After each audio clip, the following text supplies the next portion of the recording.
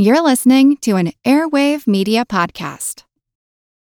When you need mealtime inspiration, it's worth shopping Kroger, where you'll find over 30,000 mouth-watering choices that excite your inner foodie. And no matter what tasty choice you make, you'll enjoy our everyday low prices, plus extra ways to save, like digital coupons worth over $600 each week. You can also save up to $1 off per gallon at the pump with fuel points. More savings and more inspiring flavors make shopping Kroger worth it every time. Kroger, fresh for everyone. Fuel restrictions apply. As a longtime foreign correspondent, I've worked in lots of places, but nowhere as important to the world as China. I'm Jane Perlez, former Beijing bureau chief for the New York Times. Join me on my new podcast, Face Off, U.S. versus China, where I'll take you behind the scenes in the tumultuous U.S.-China relationship. Find Face Off wherever you get your podcasts. This is Julien with Rich and Regular. Hey, this is Whitney Hansen from the Money Nerds podcast. This is Saul Sehy from Money with Friends podcast. This is Bobbi Rebell from the Money with Friends podcast, and you are listening to the What's Up Next podcast. Welcome to What's Up Next, where your hosts Paul David Thompson and Doc G take the discussion on topics in the financial independence movement to the next level. Guest panelists share their opinion to questions that don't have clear answers to help you refine your path to financial independence.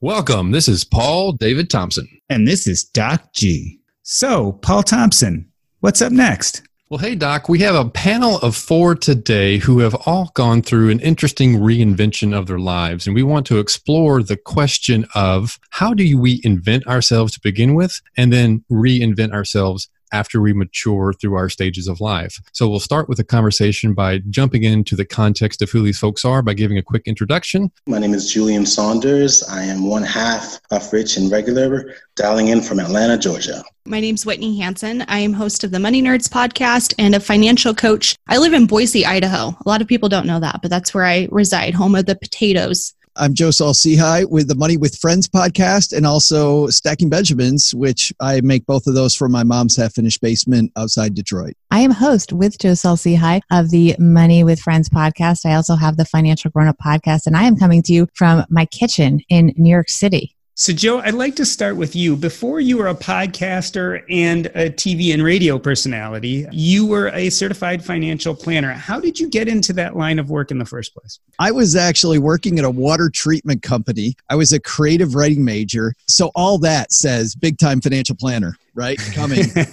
But I had a friend. I definitely have an engineer personality, but I grew up in a really small town. I just thought engineers were people that drove trains. And I was working one day, and a friend of mine who worked with a big company in the financial services industry called and said, quote, "We normally don't hire people like you, but I think you'd be really good at this." Now, big companies in personal finance, a lot of people don't know this, you know, a lot of the Wall Street firms, the wirehouses, these guys, they just go through tons of people. And so I joined that herd of people, but it turned out he was right. I really enjoyed it, and my engineering personality kind of took over. I think one thing that made me different than a lot of financial advisors was because I didn't have a finance background to start with, I kind of talked like a regular guy, not like somebody with a finance MBA. Not that that's wrong, like that's fantastic, but I could kind of bridge the gap between my client and the world of Wall Street. Bobbi, you didn't start in finance either. Describe your first job in the TV news industry. My first job was at CNBC, although you could also count my many unpaid internships for people that know anything about the media business. And the reason I went into business news is because I wanted to be a journalist, and my dad was a Wall Street guy. And in order for him to literally support me financially, because as I mentioned, these internships were all unpaid, the compromise that we made was that I would go into business news, because then when I learned about it, I would naturally do the right thing and go to work on Wall Street. And he's still waiting, by the way. Recently, I only became a CFP in 2017 after my book, How to Be a Financial Grown-Up, came out, and I wanted to know more about personal finance. Most of my business news was actually doing a lot of earnings coverage and Fed coverage and macroeconomics and international trade, current events type stuff. I didn't know much about personal finance, so I got a CFP, and my dad's reaction was, okay, so now are you getting a real job? And he wanted me to go work on Wall Street. This is even in 2017. So we're still working on that, but I did have a great career and continue to in financial news, just different ways. And I love now doing it on a more personal level with podcasting, especially with Joe, where we talk to real people and talk about things that really matter to people. So I enjoy it a lot. And Bobbi, did you love that first job at CNBC? I loved it so much. It's interesting because it was the first time I had a real sort of a grown-up paycheck that wasn't just a part-time job. And it felt like so much money, the first paycheck I got in this real post-college job that was full-time. And I loved everything I was doing. I was Xeroxing scripts. People may not know that, but there were scripts you had to copy for the anchors and running all the numbers so the graphics were updated. It was a lot of sort of drudge work, but I loved it. I loved being around the excitement of TV, and I loved learning about Wall Street and stocks and how everything worked. It was fascinating, and it was a great environment, CNBC, back in the day. So Julien, let me channel your childhood a little bit here. Mom and dad are sitting at the kitchen table with you and they say, so son, what do you want to go into when you get older? And you say, why, of course, hospitality, right? So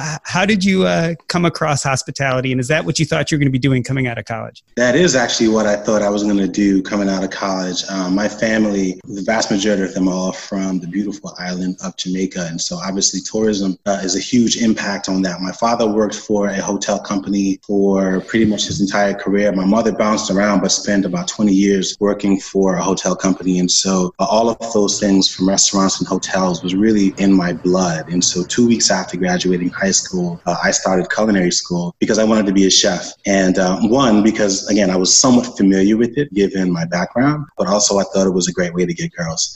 And it was. But it wasn't a really, really great lifestyle. And so since then, I've kind of walked away from that and transitioned quite a few times into what I'm doing now. And Whitney, you left college with an accounting degree, and you were an accountant for a few years. Is that right? Yeah, I was in a public accounting for almost 2 years. And before that, I was a nail technician. So I did manicures and pedicures all through college. And no, it was not for me, though. I knew that from my third year of college, but I was too far into that degree that I was committed to that. And so, yeah, public accounting for 2 years doing taxes and external auditing. So let's talk about this idea that it was not for you. So you knew in college that maybe this wasn't the right career path, but you ended up working for a few years in accounting. What changed in those few years? Over those few years that I was working in public accounting, one of the things that I started to realize was, as an accountant, specifically doing taxes, you are very isolated. You occasionally get that one call where you're telling them, hey, this is how much money you owe, or this is your refund. But it was incredibly boring work for me personally. It was very tedious. I've since learned I'm not a detail person. I don't love that. I like the bigger picture. I like the creative process. And so I knew that because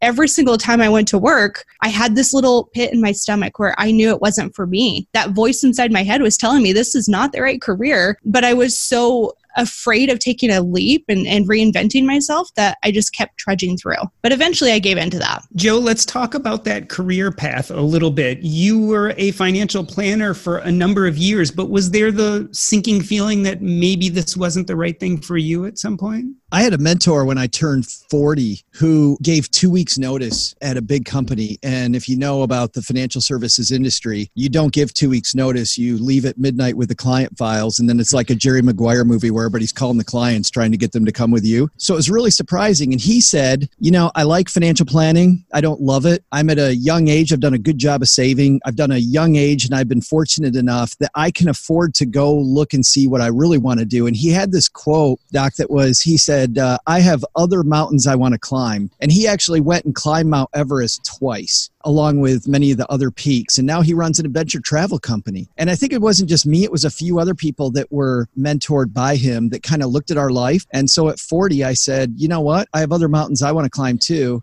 I decided to sell my business and go back to school to become an English teacher and a high school track coach. Neither of which happened. I ended up, in the lucrative career podcast. So was that a sudden change of heart? Was it like you were completely happy with your career and then he left and sent you this letter and it changed everything on a dime? Or had you been feeling maybe for years that something needed to change? I felt like I wasn't spending enough time with my family.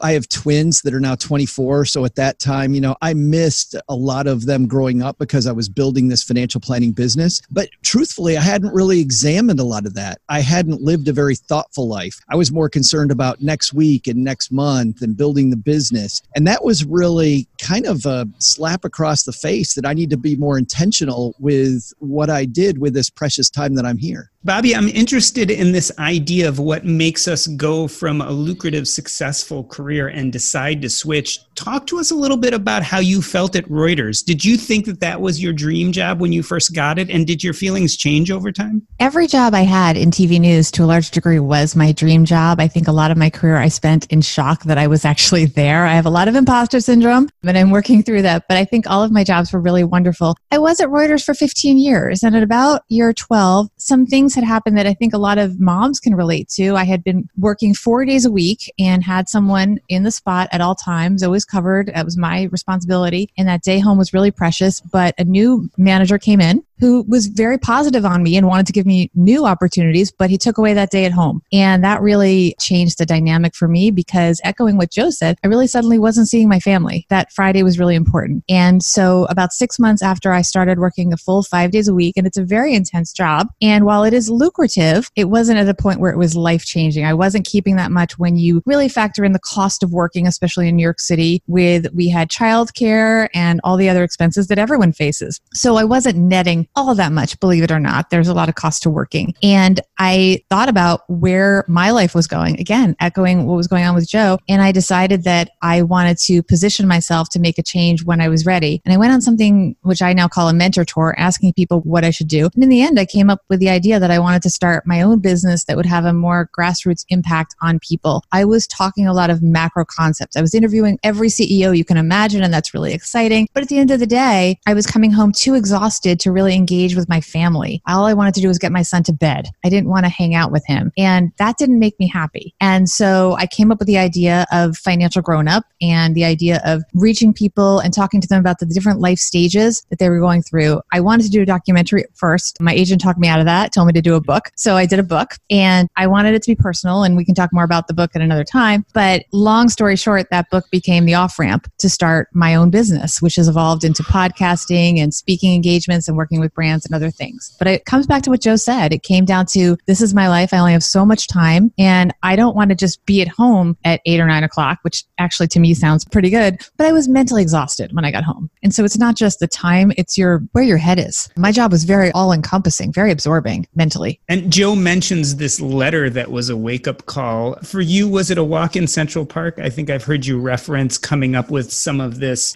idea of branding yourself during a specific walk. That is true. I do come up with a lot of concepts, including that one, while walking in Central Park. And I also did get a lot of ideas from this mentor tour, which I really encourage people to do. I try to meet up with people with coffee, a meal, or just going to their office. Just offer to come by their office so they don't have to make the effort to go out somewhere. And make it easy for them, even a phone call, ideally on camera, because we can do that these days. And people are happy to just chat with you for 5-10 minutes about ideas. And so many people gave me ideas. And one of them was the concept for the book, in that someone said to me, if you want to write a book, what can you bring to the table that no one else can? What can you bring? You're now at Reuters. What can you do? And we came up together with the idea of interviewing these famous, super high achieving people in the business world about their personal money stories. And so that concept came from socializing the idea of what am I going to do? So I really recommend to people, when you're thinking of making some kind of a pivot in your life, talk to people. I mean, this idea came from someone that had been the PR person for the company that my dad worked for when I was in college, and I used to come help her when they had events. So anyone that's been meaningful in your life that you can speak to that might give you wisdom, I highly recommend reaching out to them and just picking their brain for ideas. Julien, what do you think was the pivot point for you? What drove you away from hospitality? There were a couple things, and I would say a couple pivots. The first one was really what drew me out of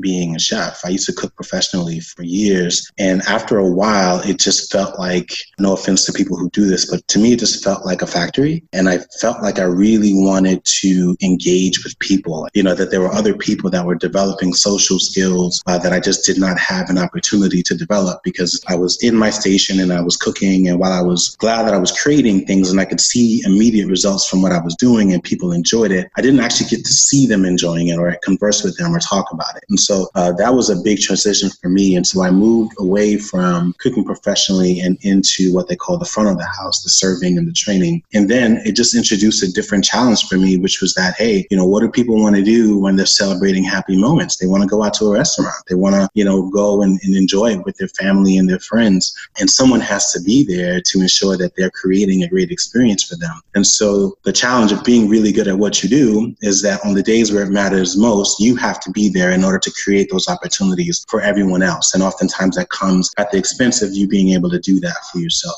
And so that was the second thing for me. I said, well, there's nowhere else to go. There's the back of the house, there's the front of the house. The only way to go is either to own the house, which was the big thing for me. But even then I realized, the owner is there too. In fact, the owner was there before I got there, and they were there when I left. And so that was really the beginning of me thinking about just what I wanted out of life. And I was still in my 20s. I did not know how to answer that question, but I knew that it had to start with me being mindful of the kind of control that I was willing to give up in exchange for money. And that led down the path of real estate and financial independence, and now even our blog, which is now a flourishing business.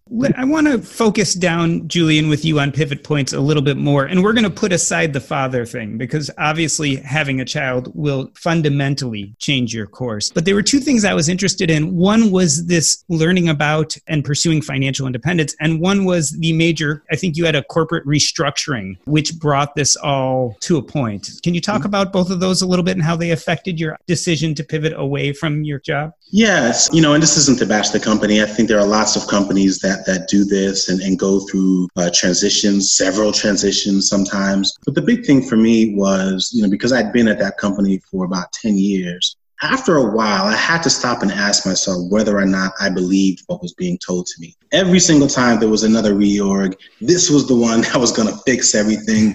This was the one that was, we've never felt more aligned. We've never felt like we were in, the position that we needed to be in order to accomplish these really lofty goals. And after the 10th year of hearing that, you kind of just want people to be honest and say, hey guys, we think, at least just say we think this is the one, or this is what we need, but we wouldn't even get that. And so I understood why they couldn't say that. But as the person that was on the receiving end and had to bear the brunt of accountability in an environment where clearly no one knew who was on first, and when you reach a certain point where no one knows who's on first, someone has to be blamed for something. Oftentimes, it's really just a matter of time before you're the last person that gets stuck holding the hot potato, right? And so now it's your turn to have to explain why you haven't been able to deliver on these lofty, impossible goals, despite the lack of alignment, despite the lack of resources, despite the changing landscape that the company never evolved to. And so I would have these conversations with myself, with my wife. We'd have these conversations with friends who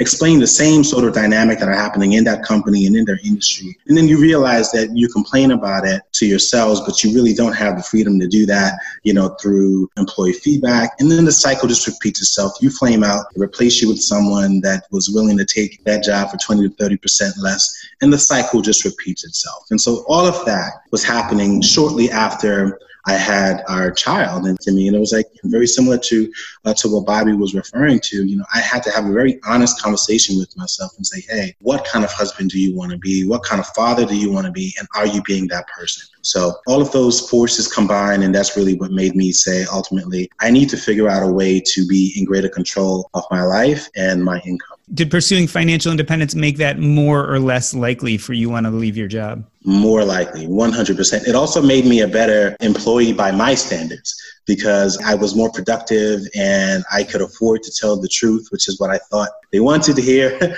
I was really wrong about that. But it made me more productive, I believe, because I didn't have the stress of trying to, navigate all of these other things to try to get ahead. I was really just more concerned about getting the job done and actually fulfilling the mission that I was tasked with. This existential crisis, Julien, that you're talking about, it's funny. When I was a financial planner, I saw this later in people's career when they were transitioning into retirement. They would go from feeling like the company, whatever company I worked with, I'm this essential cog of a company. And as they got close to retirement, they go through the different management regimes like you're talking about. And then they start to realize that maybe I'm not as important as I thought I was. And that really weighs on you. And then when you retire and you see somebody else steps into that job and the company continues, you see people on this 30-year, 40-year and out cycle working for somebody else. And it was over and over and over. A lot of people coping with who am I really if all of their identity was wrapped around this one job and that was it. I completely agree. You know, one of the things I would tell my wife is that my title, because oftentimes we get so wrapped up in the titles that we want and the response that we would have. And I would tell her that, you know, my title will not be on my tombstone, right? That's not what I want to be known for. And so I would always keep that in mind and use that to prioritize my time and my energy. And what Joe is saying, and Julien, you echoed, is really important. Our identities are very wrapped up in the professions that we choose. And that was something that I really struggled with because I had moved up the ranks in TV news and I was doing this global anchoring and I was writing a column for Reuters and I was representing Reuters, all these places. And I wondered, would anyone ever speak to me if I didn't have that affiliation? And you really start to think about what is your self-worth. And that's something that is very scary when you leave a job or when you make any kind of life pivot, career or otherwise, is who am I when you make a major change? And so that's something people really have to come to terms with ahead of time and know who they are. And I was pleasantly surprised that I still continue to get plenty of pitches from media and people still are willing to engage with me business-wise and take meetings with me for different projects that I have going on, even though I don't have that large corporate affiliation. Whitney, our group of panels here is talking about feeling afraid from leaving their prior affiliations. You left business school and started your own business and brand right away. How did you feel the confidence to do that without an affiliation or someone to anchor on? Well, I think it's a very big myth that I felt confident to do that. I think even today, I still look at my life. I'm like, I have no idea what the heck I'm doing, but I mean, I'm just rolling with it. So one of the things that I had to remind myself of is that first and foremost, it's not my job's job to make me happy. My job that I was unhappy with was more internally. And that took a lot of courage to say, well, what would actually make me happy? What does sound more interesting? What would I rather be doing? And what I would rather be doing was working directly with people. I like to help people. I like to speak with people and educate people on personal finance. Maybe that's not your tax return and that's okay, but I can help them with other things. And so it wasn't a big leap. I'm actually incredibly risk averse. I hate risk. It freaks me out really, really bad. So because I didn't want to just dive into this new career, I set my full-time job as my foundation to basically be my investor is how I viewed it. This full-time job was helping me pay the bills and grow my business on the side. Yes, I did start the business when I was in grad school, but it took me 4 years before I actually went full-time into what I'm doing today because I wanted to make sure I could still pay my bills while I'm testing the waters with this new business. So it was a very slow progression. And whenever people think it's like you just dove into this business, you're so not afraid of risk, not true. Most of us are very afraid of risk. And I think you can hedge that and prove that your business concept will work first before you dive in, especially if you have obligations. Bobbi, speak about that a little bit. How long was it between coming up with the idea and brand of Financial Grown Up to the time you left Reuters? How much time was in between? It was over 3 years. And I think there's a lot of myth about that. I had a friend about 3 months after my book came to me and she said, I can't believe what you've done in 3 months. She said, you're in all these magazines, you're interviewed all these places. It's amazing. How did you do this? And just, 12 weeks since your book came out. And I wanted to hang up the phone on her. I was so angry at her at the moment because here I'd been for 3 years. I mean, the work is real. I spent so many nights. There's a Whole Foods across the street and they have really bright lights and they have lots of outlets and they have big Formica tables and they're open till 11 o'clock most nights. And you can buy just a water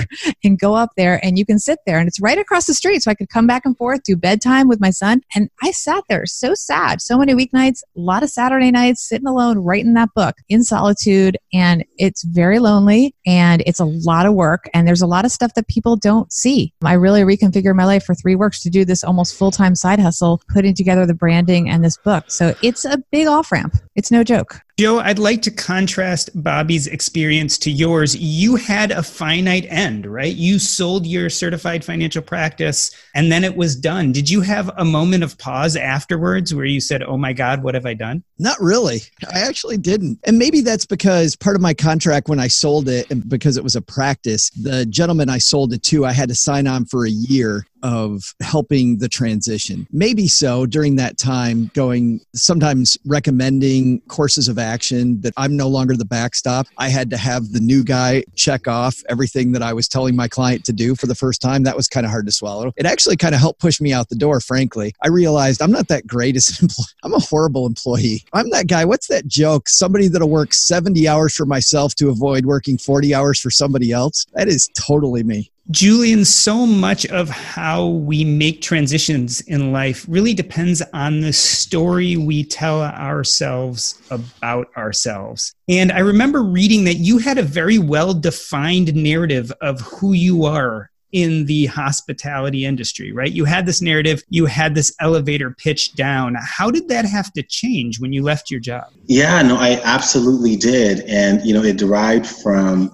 some counsel that I got from a senior executive, because it was so important to, describe yourself in a way that was appealing and almost romantic. That changed after I left, but it didn't just automatically go away. And I'll tell you, I've been away from that job for almost 2 years now. And every now and then I may see like a commercial or the brand or something like that, and I still identify with it. My wife still works for that company. That's where we met. And I still use the word we when I'm thinking or talking about it, right? So it takes time. The story, I didn't have as much of a challenge revamping, because to Whitney's point and to Bobbi's point, the brand Rich and Regular is something that we had been thinking about 2 years before we'd ever published anything on the internet. We'd been thinking about the tone and the sort of chord that we wanted to hit and how we wanted to position that message for years before we decided to share anything. And so we had been slowly building what we wanted to represent and who we wanted to speak to in the background. And even now, though, it's been 2 years since we've launched, we're still sort of trying to nail down what that elevator pitch was. But the point is, it's not something that happened immediately, but I didn't have as much of a challenge replacing that story because I had a 2-year sort of backstory to help build it. Whitney, from what I can tell, people who reinvent themselves successfully, it seems like their narrative and their brand match really well. And you were talking about, especially when you first started your business, that sense of imposter syndrome, right? So your own personal narrative was telling you, maybe I'm not good enough. On the other hand, your brand is, and I'm sure was, fairly confident. How has that changed over the years? The duality between that kind of inner monologue or narrative you have and how your brand has developed over time. It is kind of this tricky thing with the imposter syndrome of here's my narrative, but here's my brand and my persona. For me, it was an easy commingle because I try to be as authentic as possible. So when I'm putting out my brand and everything that I do, it's directly a reflection of me. I think that's one of the best things that you can do to take that pressure off of yourself. The other thing too was I noticed that there were a lot of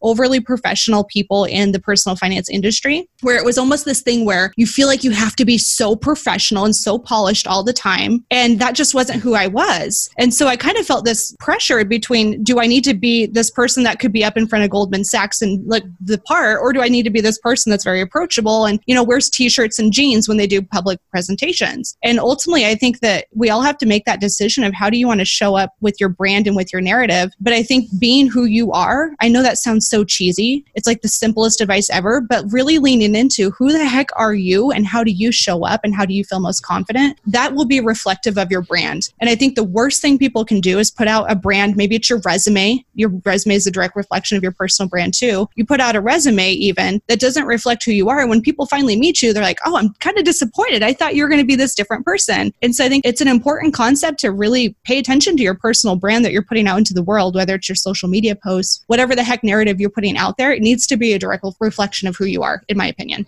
Joe, you seem to me to be a jack of all trades. Is it okay for your narrative to change from time to time? I mean, is that all right? I think as long as your inner truth is consistent, if your values stay consistent, I think you're fine there. Certainly my narrative has changed from a guy that represented a big company, American Express, for a number of years in the media to some guy who's with this little podcast out of my mom's basement. So that stuff can all change. But if who I am is changing, I think your audience sees right through that. Who was it that said, there's this great quote I like, and I've heard it attributed to different people, and it's, I don't lie because I don't have a good enough memory. And I think that your audience hears it when you lie. Even if, you try to cover it up, you're going to get caught in it sooner or later. So the best policy is just continually be who you are. And it's funny because I feel very fortunate. When I was with American Express, I had extensive media training. And even with the big companies, that's what they taught us in media training, was that people smell it. When you're being inauthentic, I hate the word authentic, but you know what I'm talking about. When you're not being you, people smell it, and then they associate it with corporate. And the big thing this big corporate company taught me was don't try to be big corporate, try to be you, and then people will identify that with American Express. at the time. So even the big companies kind of get that message. So hopping on what Joe said, I'm going to give everybody a little behind the scenes about Joe and I and how we came to do a podcast together. I told Joe famously soon after we met, he had suggested I do a podcast at some point, and I told him I would never do a podcast. Absolutely never. My plan at the time, I had written How to Be a Financial Grown-Up, and I was doing a lot of speaking. In fact, this conversation happened. Joe was covering a conference. I was the MC, and he had interviewed me for that, and he suggested that's what I do rather than write another book. And I, of course, was going to write another book, which has not happened yet, but that's going to happen. And I went on to do a lot of speaking and brand work and so on. But at the end of the day, Joe came to me about almost a year ago now with an opportunity that I literally couldn't turn down, and the opportunity to work with someone that knows so much about the field and was going to really teach me as he has. And I love the show that we do together. That's something in a million years I never predicted. When I said I'm going to write a book and leave Reuters to be a full-time author and mom, doing a podcast with Saul Sehy was not something I even could have possibly imagined. One of, if not the best things that I've had the opportunity to do.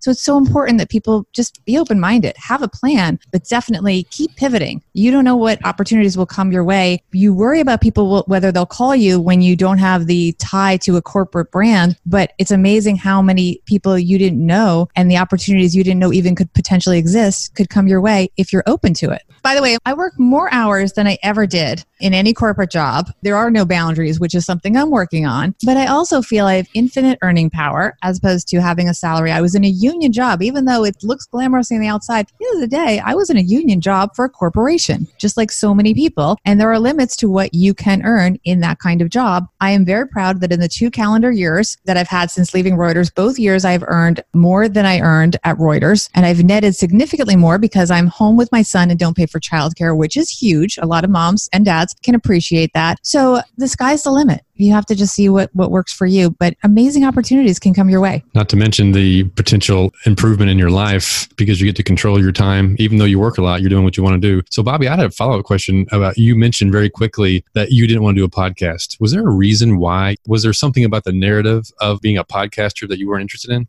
I'll tell you, because I like control, and a book you can control. A book, you write it, you can put it down, and you can go do another one in 4 years. And I was very concerned that I'd be focused on my family. And in podcasting, the truth is it's a lot of work. And if you want to do it well, it has to be consistent. It has to be of high quality. And I certainly am a stickler when it comes to quality. It's one of the reasons that I wanted to partner with Joe, is because I know he is as well. And he believes in a well-produced podcast. And there is a difference. I knew the level podcast that I was going to do had to be something I was really committed to. And I wasn't really ready to make that kind of commitment. This episode is brought to you by Range Rover Sport. Range Rover Sport leads by example. With a visceral, uncompromising, and dramatic feel, this car helps you rise to the occasion. How does it do that? Range Rover Sport has powerful on-road performance and commanding all-terrain capability by combining assertiveness with signature Range Rover refinement. This is the car that redefines sporting luxury. The new Range Rover Sport features advanced cabin technologies such as active noise cancellation and cabin air purification, purposeful cockpit-like driving position, and award-winning Pivi Pro infotainment is at the heart of the experience and provides intuitive control of the vehicle systems. Design your Range Rover Sport at LandRoverUSA.com. Once again, explore and build your Range Rover Sport at LandRoverUSA.com. That's LandRoverUSA.com. All right, so most of us know the bad news already. If you were using Mint as a budgeting app, it has shut down. But the good news is there's something better, and it's called Monarch Money. I started using Monarch Money myself about 5 months ago, and I knew immediately that I liked it more than any other budgeting app I had ever used. For one, it focuses on collaboration. This is easy to share with your spouse, your partner, your financial advisor. And it's aspirational. Not only can you look at your current budget, but what do you want to buy? What do you want your goals to be? You can focus on those in Monarch Money. It's the next generation of personal finance apps. Monarch is the top-rated all-in-one personal finance app. It gives you a comprehensive view of all your accounts, investments, transactions, and more. Furthermore, you can create custom budgets, track progress toward financial goals, and collaborate with your partner. And now get an extended 30-day free trial when you go to monarchmoney.com/earn. Again, that's monarchmoney.com/EARN.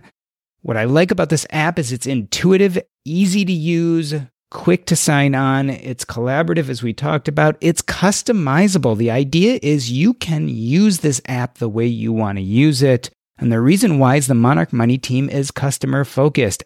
They are focusing on you, me, and all the other people who want to use this app to live a better financial life. After trying out Monarch Money for myself, I understand why it's the top-rated personal finance app, and right now, listeners of this show will get an extended 30-day free trial when you go to monarchmoney.com/earn. That's monarchmoney.com/EARN for your extended 30-day free trial. Julien, let's talk about this idea of control a little bit. I'm looking at the 6 people who are together on this podcast today, and what I see is a bunch of people who continuously reinvent themselves. And part of the reason is we're all willing to throw ourselves out there and feel that loss of control of doing something new. Is there anything wrong with taking the other tact? I mean, is there something wrong with stagnation, finding something you're good at it and doing it and just sitting in that space? Not at all. I came from that space, right? And it was quite comfortable. And, there are benefits to that. It's consistent. You know exactly sort of what to expect. And for me, it just kind of got boring after a while. And to Bobbi's point about there not being any ceilings in terms of income, I find that very intriguing. And I remember days where I would spend weeks working on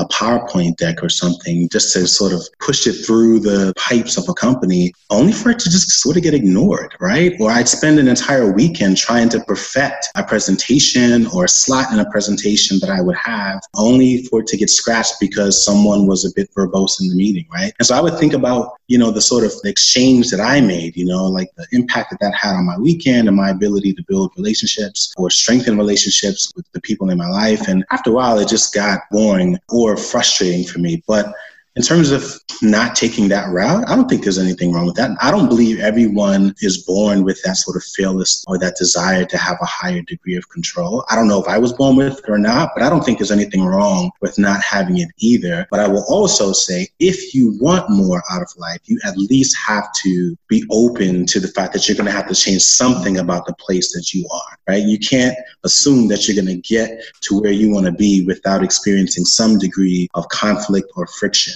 And you have to sort of be willing to accept that and do the work in order to reconcile whatever's needed to get to where you want to go. I'd like to transition a little bit of a different direction. I want to run through the whole panel here, and I'm going to start with Whitney. Tell us what you do professionally. What do you feel are the aspects of your job, and how do you make money? Not how much you make, but how do you make money? What do you do professionally? So professionally, I work as a financial coach, which means I work directly with individuals one-on-one to help them get their finances in order. Mostly the basics, budgeting, paying off debt, side hustling, building up a savings account, getting yourself to a place where you have a really good financial foundation to build on. So that's what I do quite a bit of. That's a big portion of my time. The podcast is another big portion of my time. The overarching business theme is how do I educate and reach more people? And so the podcast is a really great way to spread the personal finance message, show what people are doing that's really interesting and unique so that we can get inspired to take different actions. I think when we see that things can be possible, then we can start to visualize that for our own lives. And so that's what the podcast does. And then in addition to that, there's lots of paid courses that I offer.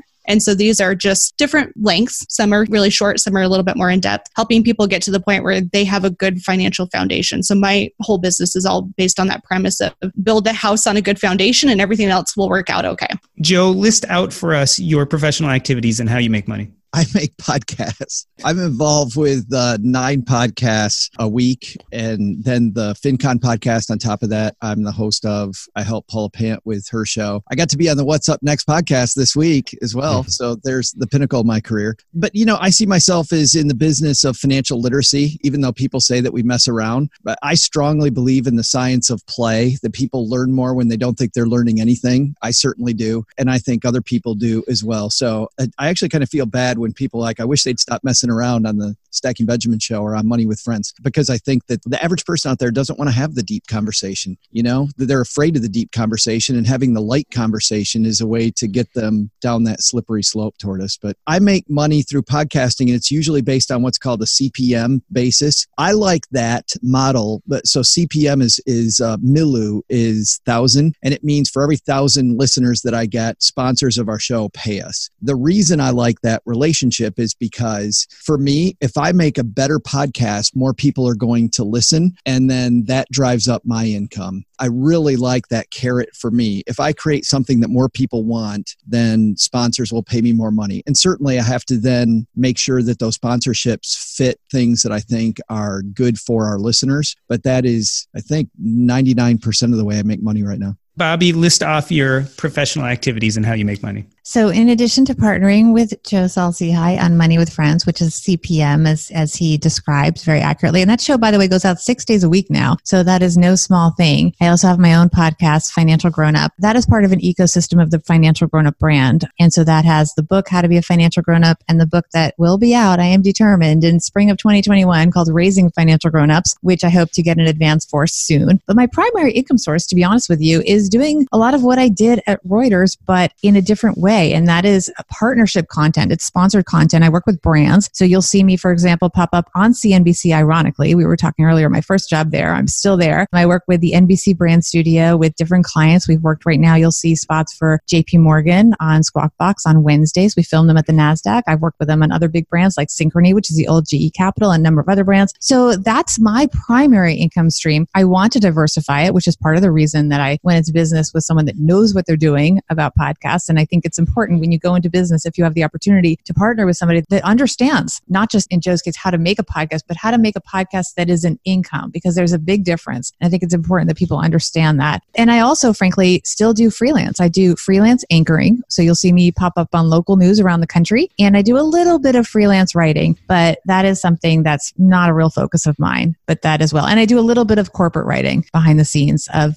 working with companies as a ghostwriter, but that's also very minimal right now. I'm trying to move away from that. But as you know, when an opportunity, aka the right financial reward, comes up, you'll obviously work with people as a ghostwriter on occasion. Julien, do you consider yourself a serial entrepreneur? Talk about what your professional activities are, how you make money. I don't know about serial entrepreneur. This Rich and Regular is really only the second business that I've ever started behind our little humble real estate empire. But I do consider myself a digital entrepreneur. I'm a content creator. We make money primarily right now through speaking engagements. We have quite a few of those coming up over the next 6 months. We are also partnering with a few brands to create other digital content that speaks to the heart of, let's say, a target audience that they have trouble reaching, that falls squarely within our niche. And we oftentimes find ourselves consulting to some of those companies to help them sharpen some of their marketing activities. We're really just leveraging our professional experience. And so it's a matter of saying, hey, these are things that I did for a company where I had an income ceiling and I stepped out on faith. And now we're doing that and doing it for ourselves.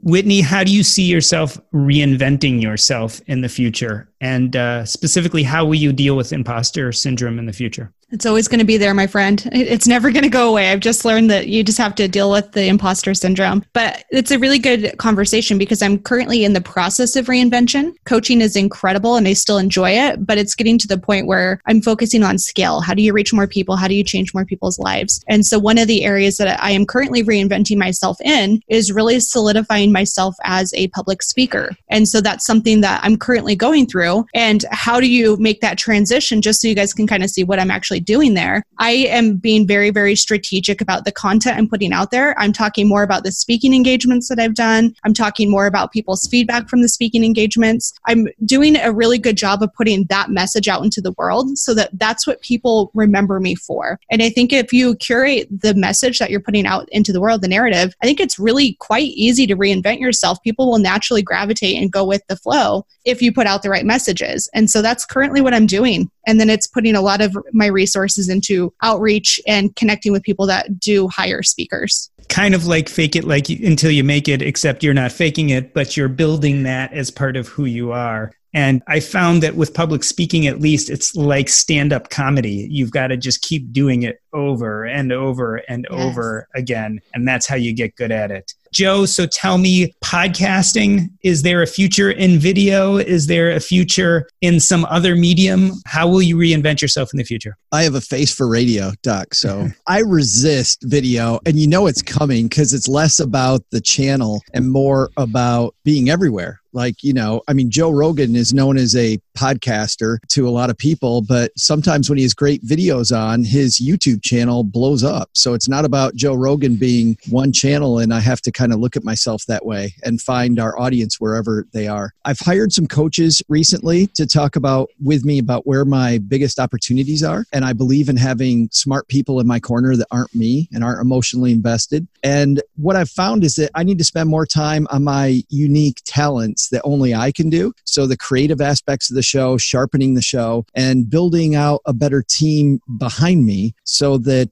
a lot of the day-to-day aspects of booking the guest and figuring out structurally what we're going to do, somebody else can take all that. So I'm really working behind the scenes with my team right now so I can focus more on the creative side. Bobbi, you ever get tired of reinventing yourself? Does it ever get exhausting? I mean, I just listen to the breadth of your professional experience and think, man, I'm exhausted just listening to a resume. You ever feel like, boy, maybe I can stop reinventing myself a little bit? Yes. The answer is yes, I am exhausted. And I go through that and I don't know what to cut because right now, truthfully, as I said, the primary source of income is working with brands. And I absolutely love it. I've been able to work with such great brands. I think my favorite thing is the podcasting. I think that my future is probably, I love the fact that, and Joe talks about this, that's something we can control. If we make a better podcast, more people come, we make more money and we have control over that product. And I love that. Rather than when you work with brands, it's great. But if they don't re-up or if the campaign just runs its natural course, then that's over, right? And the same thing with freelancing. But when you build a business, there's something that you really own and that is tangible. And I love that idea. I do think my future is with podcasting, but very much also, I love the Financial Grown-Up brand in that this new book, Raising Financial Grown-Ups, that I'm working on is very close to my heart. I'm going through this. I have 2 adult stepchildren that I'm very proud of, and we're working on making them financial grown-ups. And I have a 12-year-old as well. So I really want to be talking a lot in the parenting space and how we get the next generation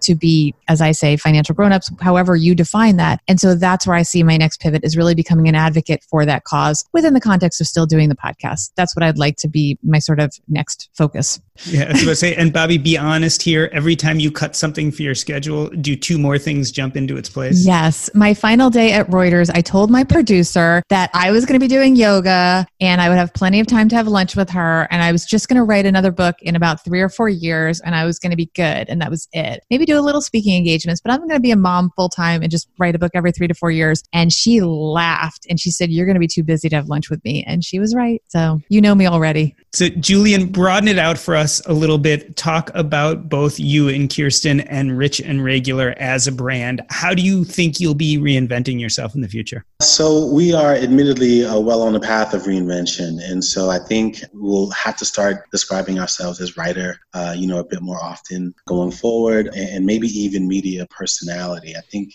we've had such an amazing and fun ride over the last couple of years, and we enjoy doing what we're doing. We're very fortunate, and it's wonderful. It's creative. It also has the potential to be very lucrative, if we're being honest. And so we're happy about the work that we're doing, and we're looking forward to helping as many people as possible. But I would say specifically talking to people or communities that aren't necessarily being spoken to right now. And so this idea that we can act as a bridge to take a certain message that isn't quite reaching certain neighborhoods, we're really excited about that. Shifting the message a little bit along the way, but we know how to do that because we do that every single day in our conversations. It's just a matter of amplifying that message. So I'd like to switch the lens of this conversation from the guests now. We've been talking about your lives quite a bit and your reinvention. Let's think about the audience who's listening to this. I'd like for each of you to share what should be going through people's minds and apply the lessons that you've learned to their lives. So we all are trying to have this narrative that's running through our head, and we're trying to figure out what to do with our lives. We're trying to find ourselves. And you guys have all done a really good job of finding yourselves and reinventing yourselves. What advice would you give to somebody who's listening to this?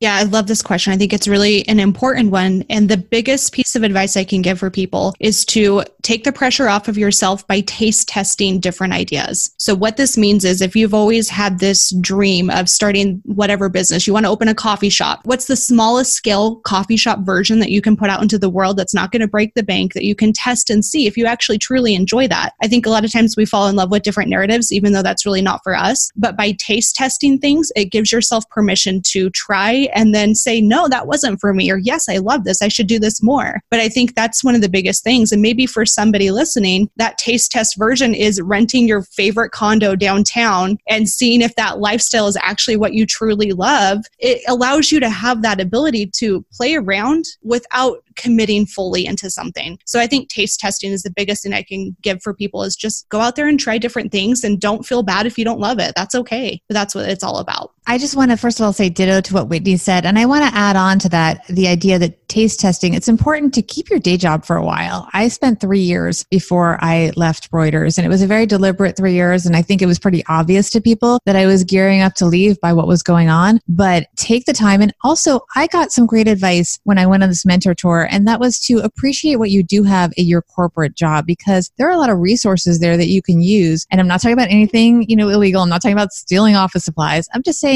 pay attention. They might pay for educational courses that you can learn, or even just look at the person near you and learn. I learned how to do some technical stuff behind the scenes that helps me now as a podcaster, because I record by myself. I don't have an engineer with me, even though I have an editor putting it together. So take the time, see what skills could you learn in the job that you are in right now that you can then take with you to the next business, whether it's learning from a colleague or formal education that they'll pay for. I love both of those pieces of advice. One from Whitney, because so many people, they jump off into the deep end way too early, and they find out 2 or 3 years into it that they don't actually like it. Like running a restaurant, start with a food truck first as an example, right? And then this idea of splitting the difference. I think the world that we all should be playing with somehow, some way, is we're always side hustling towards something where we're going to pivot to, because it's not if, but when probably our world will change and the rug will get pulled out from underneath you. It's just the world we live in now. Joe, you've done a lot of pivoting. I'm very curious what your unique insight is on this question of how should someone be going about reinventing their lives? First, Paul, is this idea of intentional living, and something I definitely wasn't doing before that letter from my mentor that made me sell my financial planning practice, and realizing that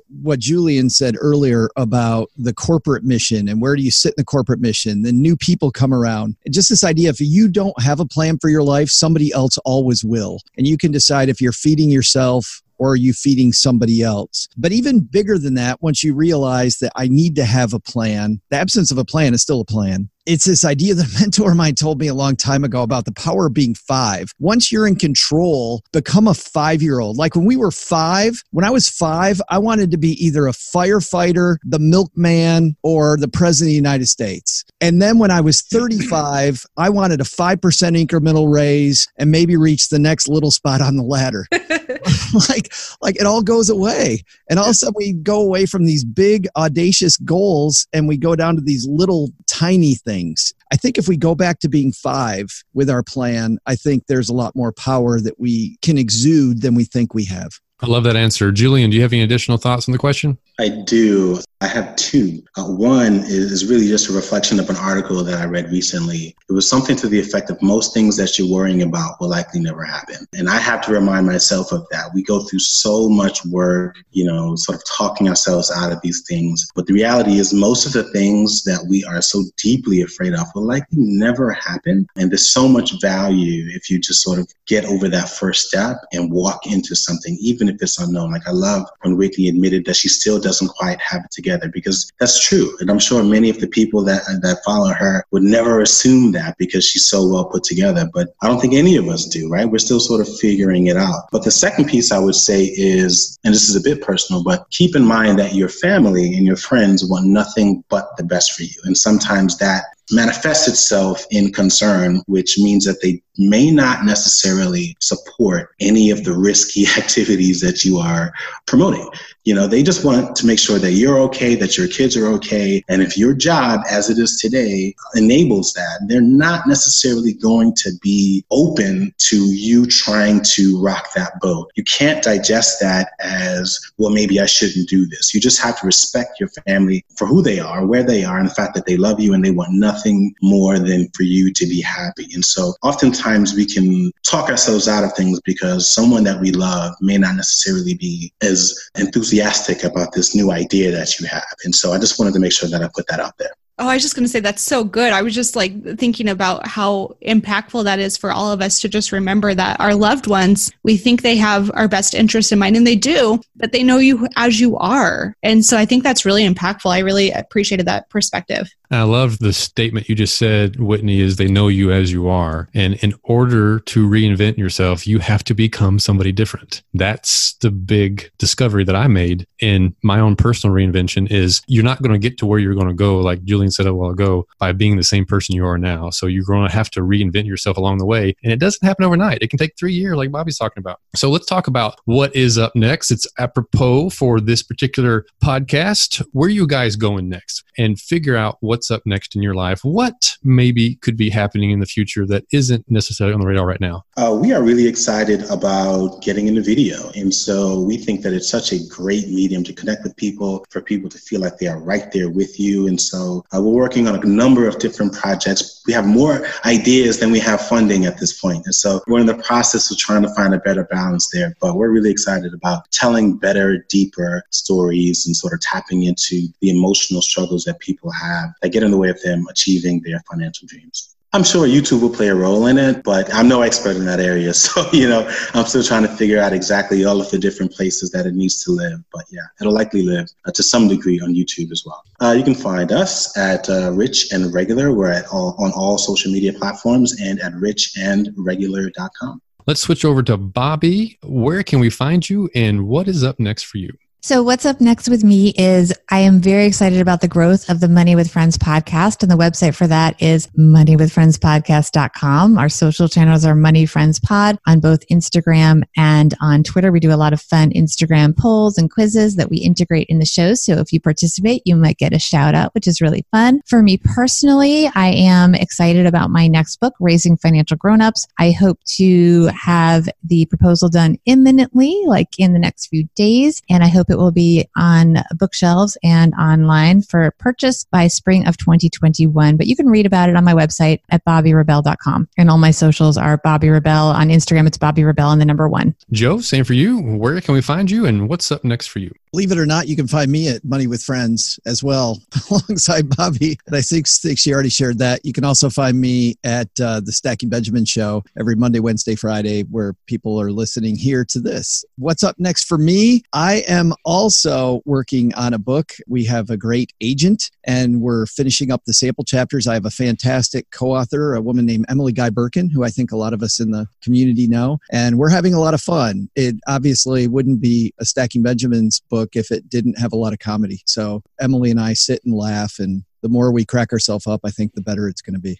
Whitney, bring this home for us. Where can we find you and what is up next? Where I am going next is mostly focusing on the podcast, getting it to be a better show. We're nearing 1 million downloads, which blows my freaking mind. It's crazy to think that many people have listened to the show, and creepy at the same time. So that's one of the big pieces, is constantly trying to evolve my craft. How do I get better at podcasting? How do I continue to grow? How do I reach more people? We already talked a little bit about speaking, but one of the pieces that I think will be really fun for people is I am doing a series in the next couple of months all about adulting. And what this means is, how do you go from creating a budget? How do you navigate credit? How do you navigate all these really tough topics? And so my goal is to bring a really fun angle and teach people some very practical things. And that will be on the podcast and on YouTube. So watch out, Julien. I'm trying to do the video too, man. So that's where I'm at. Where everybody can find me, the Money Nerds podcast. WhitneyHansen.com is probably where I hang out the most. And on Instagram, I'm at Whitney_Hansen_co, which annoys me, but that's where I'm at. This has been the What's Up Next podcast. On behalf of myself, Doc G, and my co-host Paul Thompson, we'd like to thank Julien from Rich and Regular, Bobbi Rebell, Saul Sehy, and Whitney Hansen. If you would like to get updates on what Doc and I are thinking up next, you can text the word NEXT to 345-345 so you can get notified of free giveaways, opportunities to engage with the What's Up Next podcast, and maybe even be a guest on the podcast. We're adding consistent content to our Facebook group, and you can get access by texting the word NEXT to the number 345-345. That's a wrap. How many times have you guys recorded using the wrong microphone podcast? Early on, a crap load. Yeah. Same here. Never tell. Well, no. And I also had did you guys ever have the Yeti mic? Mm-hmm. No. You know, and the Yeti mic kind of stands up like this. Yeah. And you talk into the side. I talked into the top for like the first 4 months, and I'm like, this mic sucks. And then I realized that you had to talk through like this part. The side, yeah. Yeah. And it was like a miracle, like the heavens opened up. Good audio, finally. Whitney, It's you're always here. tricky with guests. You got to make sure they actually have microphones and Stop stuff. talking about Whitney. She's here. She's here. We got to be quiet, everybody. Everybody, yeah, watch out. Yeah. Does anyone have a hard stop time? Mm-mm. Okay. So we'll keep you here for 2 hours. Great. 2 or 3 Perfect. at least. So. No, I have to be somewhere at 1:15, I 6 guess. p.m. 1:15. 6 p.m. I'm kidding. We won't go that long. Yeah. Well, the only thing separating me from my avocado toast. Uh-oh. Oh, typical millennial. This is serious. Yeah. Yeah. I'm serious. So He's not kidding. He actually is going to make an avocado toast afterwards. sriracha, just all the millennial things. Yes, yes. All the boxes. Get your fancy latte as well. Absolutely. Clear as I am mud. sitting on a chair that is way too high for my desk. So if I'm like hunched over and look funny, I'm like way too far from my mic and everything. So you're going to see my head moving around all the time. So. Like a boxer. Yeah, exactly. I'm like, New hobby? yeah, my wife stole the chair that goes with this desk. I'm sitting in my son's room at a children's-sized desk because I don't have an office, but this is how I record. I'm in the kitchen, okay? Yeah, I can see that. I'm back in New there. York City in the kitchen. Yeah. Well, I mean, in New We York don't City, even have desks. I was about to say, in New York City, that might be the kitchen, the bedroom, and the bathroom all in the same place. efficient. Sometimes. Do you want us to mute in between? If you hear like a train going by or a bus or a dog barking or the toilet flushing, all that kind of stuff, we'd like to mute out. Why not? Please. Come on. But then you'll know where I'm sitting. Yes, exactly. with your throne, right? Joe, keep it contained, man. Come on. Nobody said we had to be wearing pants. Yeah. True. As long as we don't talk about it, I'm good with that. Fun fact for Whitney, she's a potato lover. I am actually. It's just in your DNA. You can't help it.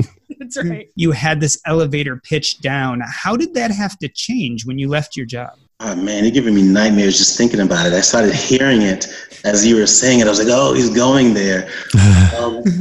So what's funny is I figured out the two mistakes that we've made, Doc. So Joe had two things that it's like he doesn't want to have deep conversations because that's all we do is have deep conversations. We're doing it wrong. I'll let you guys have it. You can have it. I just kept on wanting to call him rock and roll the whole time. Yeah, I'm the like, whole time. so rock and roll, because I'm always looking at the names up here on my screen. I'm like, so rock and roll. What do you make of that?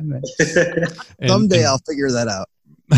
And Bobby said that wanted to partner up with somebody who knows what they're doing. That's the mistake that we made, Doc, because we don't know what we're doing. And neither one of us does. Neither one of us. If we had just found one person who knew what they were doing. It's the blind leading the blind, where we're off in the ditch. I thought your follow-up, Paul, was going to be, so then why the hell Joe? I know I did too, actually. Well, now Kirsten can't fight me on it. I'm going to say that everyone on the panel. That's right. This is what we should do. So now we got to go pitch a box show. I was about to say, and Julian's like, I'm going to be the producer, but Kirsten, you can't be the producer.